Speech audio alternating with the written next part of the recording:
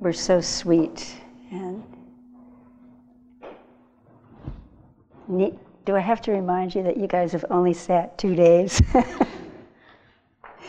And you're already like these little tender beings.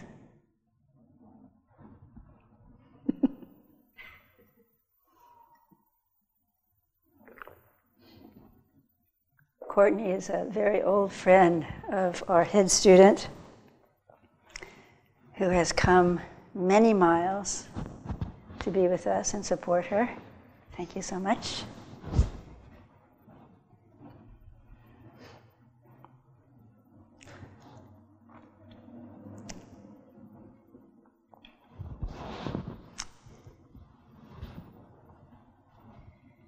It's right for us to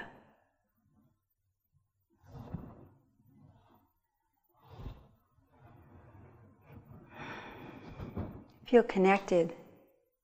Really, that's why we're grieving. Because we feel deeply connected with the truth that this man represented. You know, we all, in our deepest heart, are good. You know, we don't want to make pain for anybody else. We don't want to live in a world where some people are more equal than others. We're good. As Trungpa used to say, you know, we have a basic goodness that is more real than any of the conditioned, as we like to say, any more real than our ancient twisted karma. We are not that.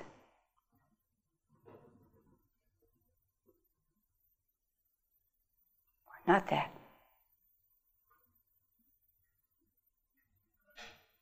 Not one of us. Not even a little bit.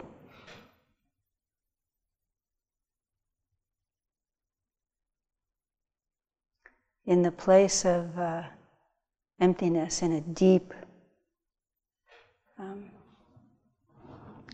in our deepest heart of hearts, in our place of emptiness, out of which flows love. It's what we are.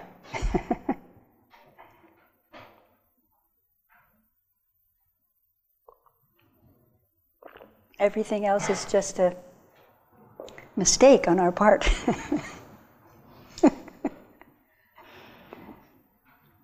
That we pay for. Just a misperception on our part. We just forget for a moment who we really are. And stopping and sitting down and being quiet, we can see what hinders our true nature from being manifest.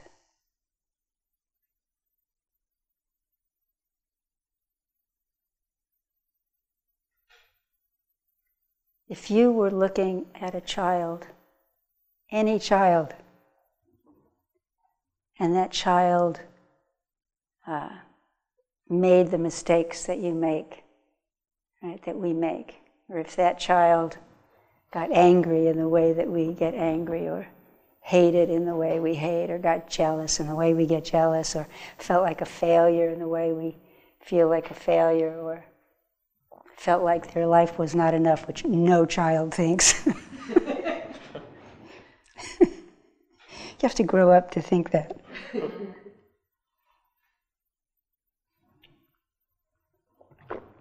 You would love that child.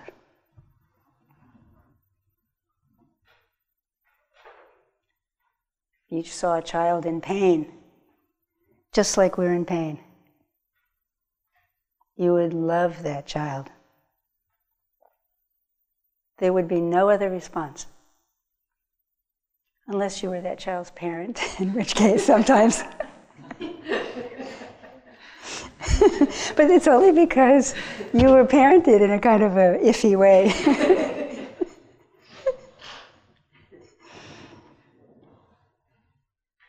Otherwise, there would be no part of you that would not respond in a way that was healthy,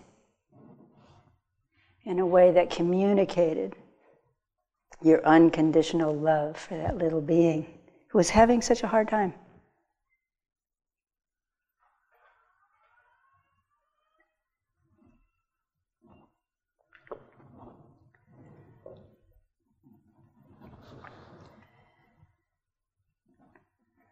Like I said the other day, or I think some Saturday ago,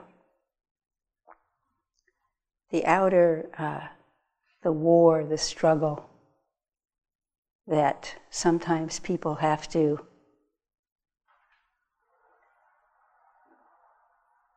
be victim of, really, in society, and it's happening now all over the world. It's just a mirror, really, a distorted mirror, an unfortunate, massively unfortunate mirror of the struggle and the fight that we have inside. We don't accept ourselves inside. And there's this fight. There's this great, I think I told you this before, this is great Native American story. I told you before. This young girl goes up to her grandfather and says, see, I forgot the story, I know the punchline. And says something like,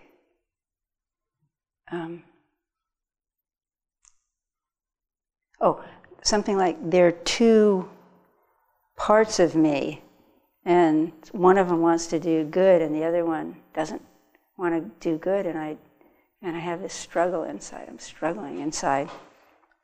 What am I supposed to do? What happened, And the grandfather says, yes, that's right. There are two wolves inside you. One wolf is the good wolf, is that right?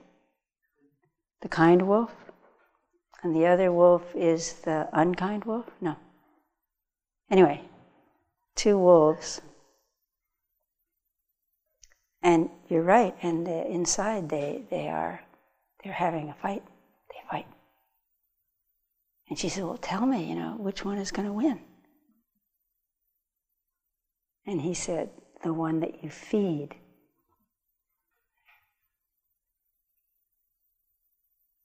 So, the world, I hope this isn't true, but the world will never find peace unless each individual, makes peace with ourselves inside first. Then we have a chance,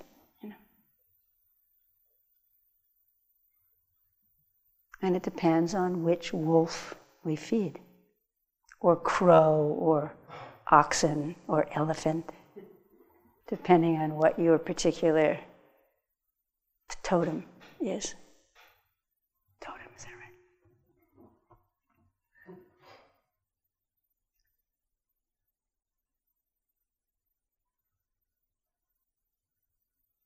So if it really is true then that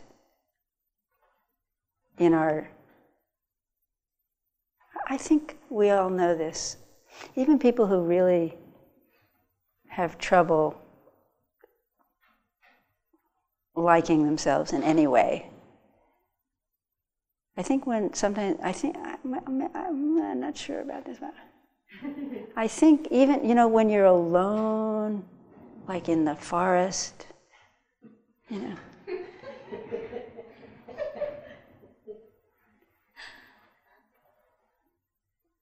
I think you, even if it's hard, I think we know about ourselves that we're good inside. So if we think that, if we know that somewhere in there, if we know that to be true, why don't we behave that way? Why do we have such difficulty? Well, I propose that the reason we have difficulty is because we're misperceiving the world in the present moment. We misperceive the world in the present moment. We think we're separate, and it's not true. We think we have an enemy, not true.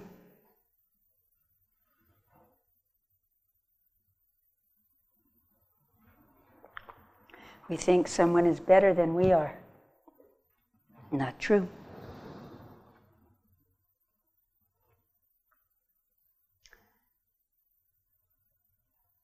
If we were truly able to be in the present moment,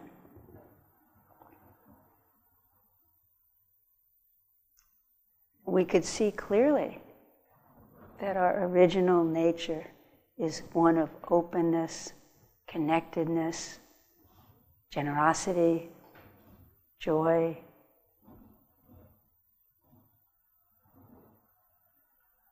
So, what prevents us from being present? When you're sitting on your cushion, tonight, tomorrow, the next day,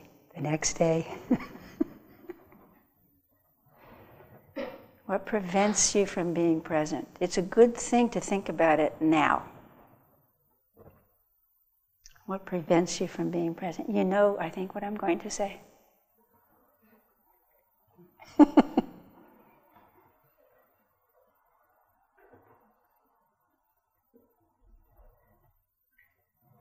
Well,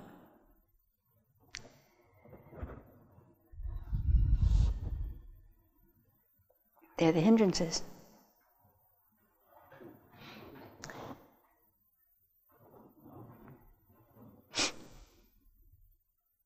Before I talk about the hindrances, I wanted to say something else about what you guys are doing. You know, when we started together, being together and studying Buddhism together, I started asking you guys to look at particular thought and particular emotion and then process that with rain. You know what I'm talking about? Right? Particular thoughts that are difficult, particular emotions that are difficult, particular sensations in the body that are difficult. But now I wanted to suggest that instead of looking at particular thoughts, look at the, what can I call this? Look at the mind instead. So for example, if you have a thought that says, I'm good, and you have another thought that says, I'm not good, and you can't decide where to land, don't worry about where to land. Look at the mind that's going back and forth and back and forth and back and forth. Do you know what I mean? Look at that mind. So, for example, if you're having a struggle, I'm jealous, I shouldn't be jealous, or I hate this person, I shouldn't hate this person. Don't worry about whether you hate the person or don't hate the person. Look at the mind that's struggling. Okay? So I'm asking you, instead of looking at specifics, because you're getting pretty good at handling the specifics. So now begin to look at the mind. Look at the mind of resistance, no matter what it is. Look at the ping pong mind, you know? Look at the mind that's seeking. This is greed, one of the hindrances. Look at the mind that's not satisfied with whatever insight you have. You have to go deeper, right? This, wherever I'm at, is not good enough. I have to go deeper. This is the spiritual grasper mind. Okay. Look at the mind that, whenever the mind moves, watch to see how it's recreating itself. Do you understand what I'm talking about? No, Terence.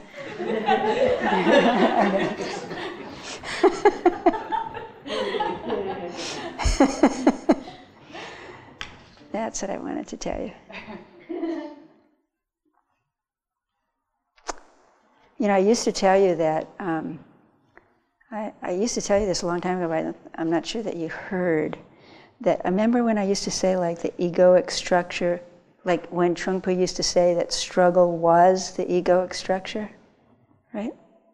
And so watch the nature of mind that uses the different kinds of thoughts for its own machinations.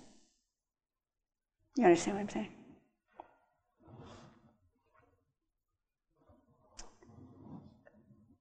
So, what prevents us from being present, classically, according to the Buddha, are the hindrances, and this is how he talks about them.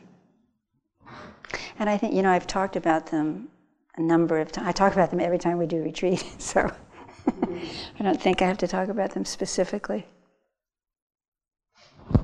But just in case you forget, greed, the way he talks about it is sensual desire, greed. Greed is for anybody who has a sense that life as it is, as it has come to be for them, is not good enough. So greed is yours. Aversion is just another way of thinking about greed, right? Sloth, people who go like this. When you sit, I saw 3 people that yesterday stood up in the Zen. It's very good. Thank you very much. Stand up if you're going like this. Restlessness. Too much energy. Distraction. And then doubt. And doubt. So I'm going to read, this is, Buddha gives an example, a simile, about the 5 hindrances, which I think is really a good picture. So what you do, so think of a bowl of water. Okay, bowl of water. So he says, sense desire is like pouring colored dye into the bowl of water. This is the important thing. It colors one's perceptions. Now, you may not believe me, but if you've ever fallen in love, think back. Think back. All of the idiosyncrasies, when you first fall in love, they're so cute, this person. They're so sweet, he doesn't leave his precious socks on the floor. I don't know, I'm making it up. But then, actually, when you're in a relationship, the very things that were so adorable, become... Because what has happened is, because when you have sexual desire, you change reality. Excuse me, I shouldn't say it. He'll listen to my talk. You change reality. So for whoever it is that you feel like you want to be with becomes the most beautiful person in the entire world. Changes how we see things, changes our perceptions. So it's like putting dye in water. It colors the water. What he says about aversion, he says, then the water is brought to a boil. So when it's heated up to anger is a lot of energy. It heats everything up. It's very energetic. And the water gets all bubbly and it's not reflected clearly. Sloth and torpor is when the bowl is covered over with algae. Can't see it all. And restlessness is when the water is being windswept with worry, agitated. It obscures our clear seeing. Of course, this is true. But listen to what he says to doubt. Listen to what he says about doubt. Doubt is when the water is muddy and everything is obscured altogether. That's why doubt is so extraordinarily destructive, because it prevents you from practicing. And if any of you guys have doubt, please come talk, because sometimes it's just too much and the person goes away. Because it's true that in the beginning of practice it takes maybe around at least 2 years, at least. It took me way longer than that. It's just mechanical. It's just mechanical. You just need to make sure the mind is present. It's mechanical. It's not even spiritual. Just take the mind and bring it to the present moment. And if a person doesn't have an experience that works for them in any way, let's say they're not consistent, they don't have an experience, they don't have any faith that the practice works, they leave. It's not going to work for me. I don't like the teacher, not good enough. I'm not good, I don't do it well. It's insidious doubt is a horrible thing. So if you have doubt, come talk. Sometimes just to talk it out is enough. When you hear yourself, sometimes that's enough. Or if you see someone who has the same, or who had the same misery years ago, and now they don't have that misery, then sometimes, like I saw Suzuki Roshi, Of course, at the time I saw Suzuki Roshi, first of all, I didn't know that he had suffered the way I suffered, because it never occurred to me that he would have.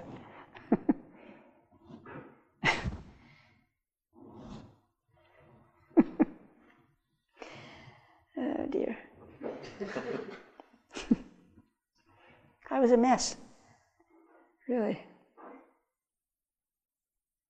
I wasn't unhappy. I mean, I had a terrific life in so many ways. I don't know why I thought I was such a schmuck. But I did. I had everything,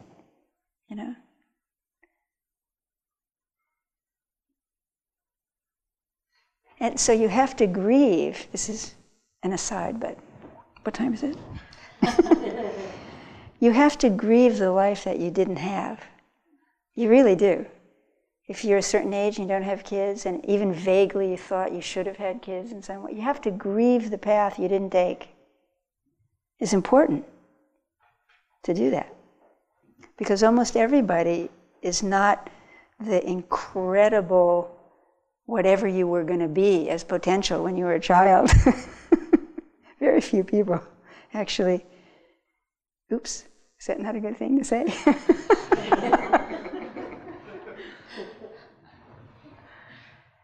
But if you didn't turn out to be like a blossoming daisy, if you ended up being a tulip, that's okay too. Because they're just as good, right? It's just that if you had become a daisy, maybe, that would have been a wonderful daisy, but you had to suffer this suffering in order to become a tulip. And most of us have to go through the suffering. And then we become this tulip. It's not a daisy, but it's a great tulip. Am I encouraging you in any way? Yesterday, right?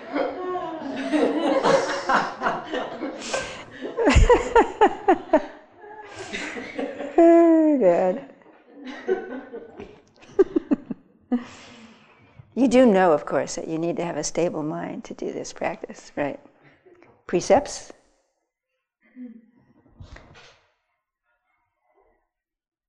And continuity of mindfulness. Have to do it. I wanted to give you how to practice with the hindrances. This is good. I should do this. So the most important way that we work with the hindrances is, of course, with mindfulness. So what is mindfulness? Not that you don't already know, but just to remind you. Mindfulness is simply being present with what is happening, knowing what is happening as it's happening without judgment. And if there's judgment, what's happening is judgment. So you know there's judgment happening when it's happening. And that's enough. That's being mindful. And we have to develop continuity of mindfulness, not just on the cushion, but all day long. That's why we work in the kitchen. That's why we do work practice, and so on. Mindfulness, necessary. 4 foundations of mindfulness. It's a class we all have to take. Okay. And then rain. You all know about rain. If you don't, come talk to me. I won't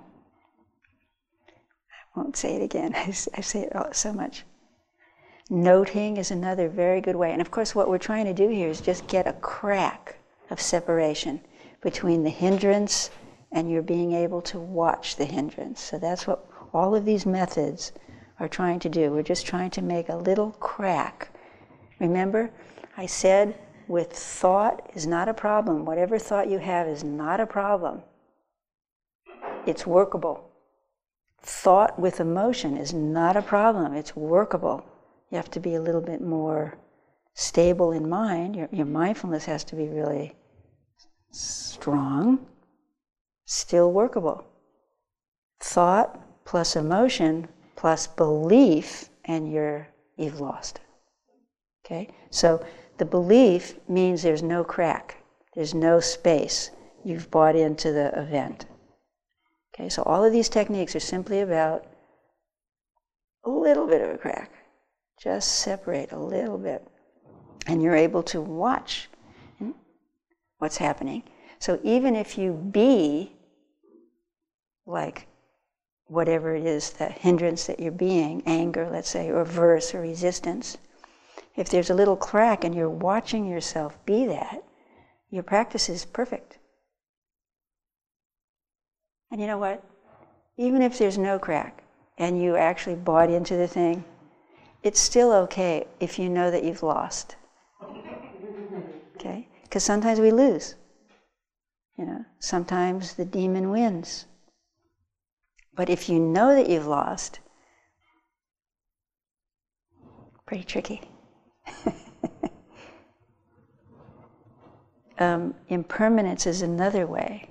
If you know, if just somewhere in you knows that whatever is happening now is going to change, it's another way. So if restlessness is there, if you just are able to know that at some point the energy is going to pass by, is helpful. Or you can investigate what actually is restlessness. How do I feel restlessness? What are the thoughts that go along with restlessness? What comes underneath restlessness? What triggers restlessness? How do I exhibit restlessness?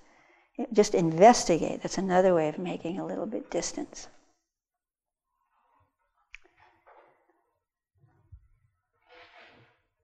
Another way of doing it is to describe it in detail. How does grasping feel? This is really a good one. If you're sitting in meditation and everything is going okay, and all of a sudden you think it should be different, just feel yourself leaning forward. Even if you're not physically leaning forward, your energy is leaning into the next moment. It feels, you can feel it. It won't let you just settle into the present moment. You're leaning. I want. It could be a little whisper. Sometimes these things are unconscious. I want. I'm going to get. I have to have it.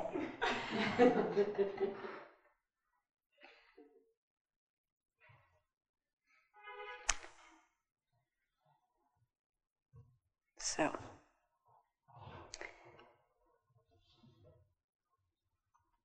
So it's good when you keep sitting like tomorrow, if you run into one of these hindrances that prevent you from being present,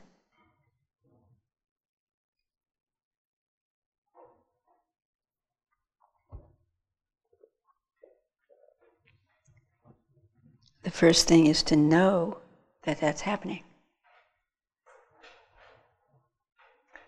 And if by the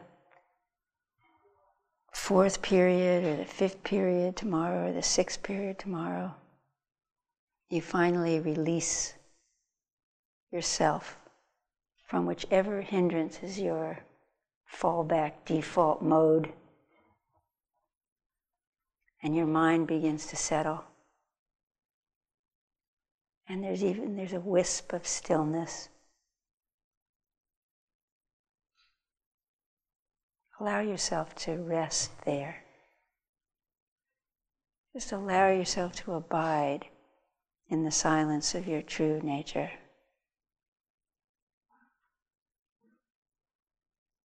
Let yourself be bathed in the goodness that you are.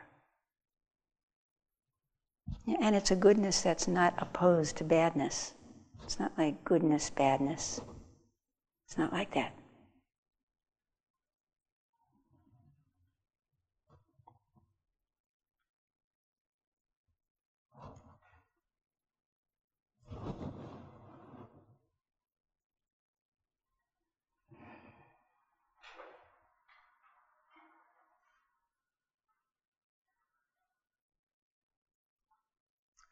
Please take care of yourself really well. When you go home, if you have family or people there, relate. Just try to be mindful. And if you have no one home, just be quiet.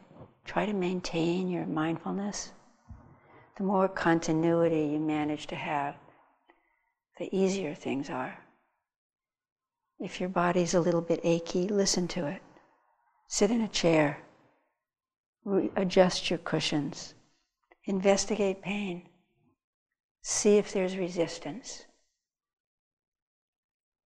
Our way is not to gain anything. We don't need to gain anything. We need to be awake. We don't have to struggle. We don't have to fight. Just wake up, as is. Just wake up. So, please continue to make the effort that you're making now. I don't think I need to convince you. I think you already know that every single one of you is important here. Every single one of us makes this retreat. So please take care of yourself. For yourself first, and then for your partners. Okay? So have a good night. We'll sit first and then have a good night. Okay. Thank you for listening to this podcast offered by the Brooklyn Zen Center. Our programs are given free of charge and made possible by the donations we receive. For more information on supporting Brooklyn Zen Center, please visit the giving section of brooklynzen.org.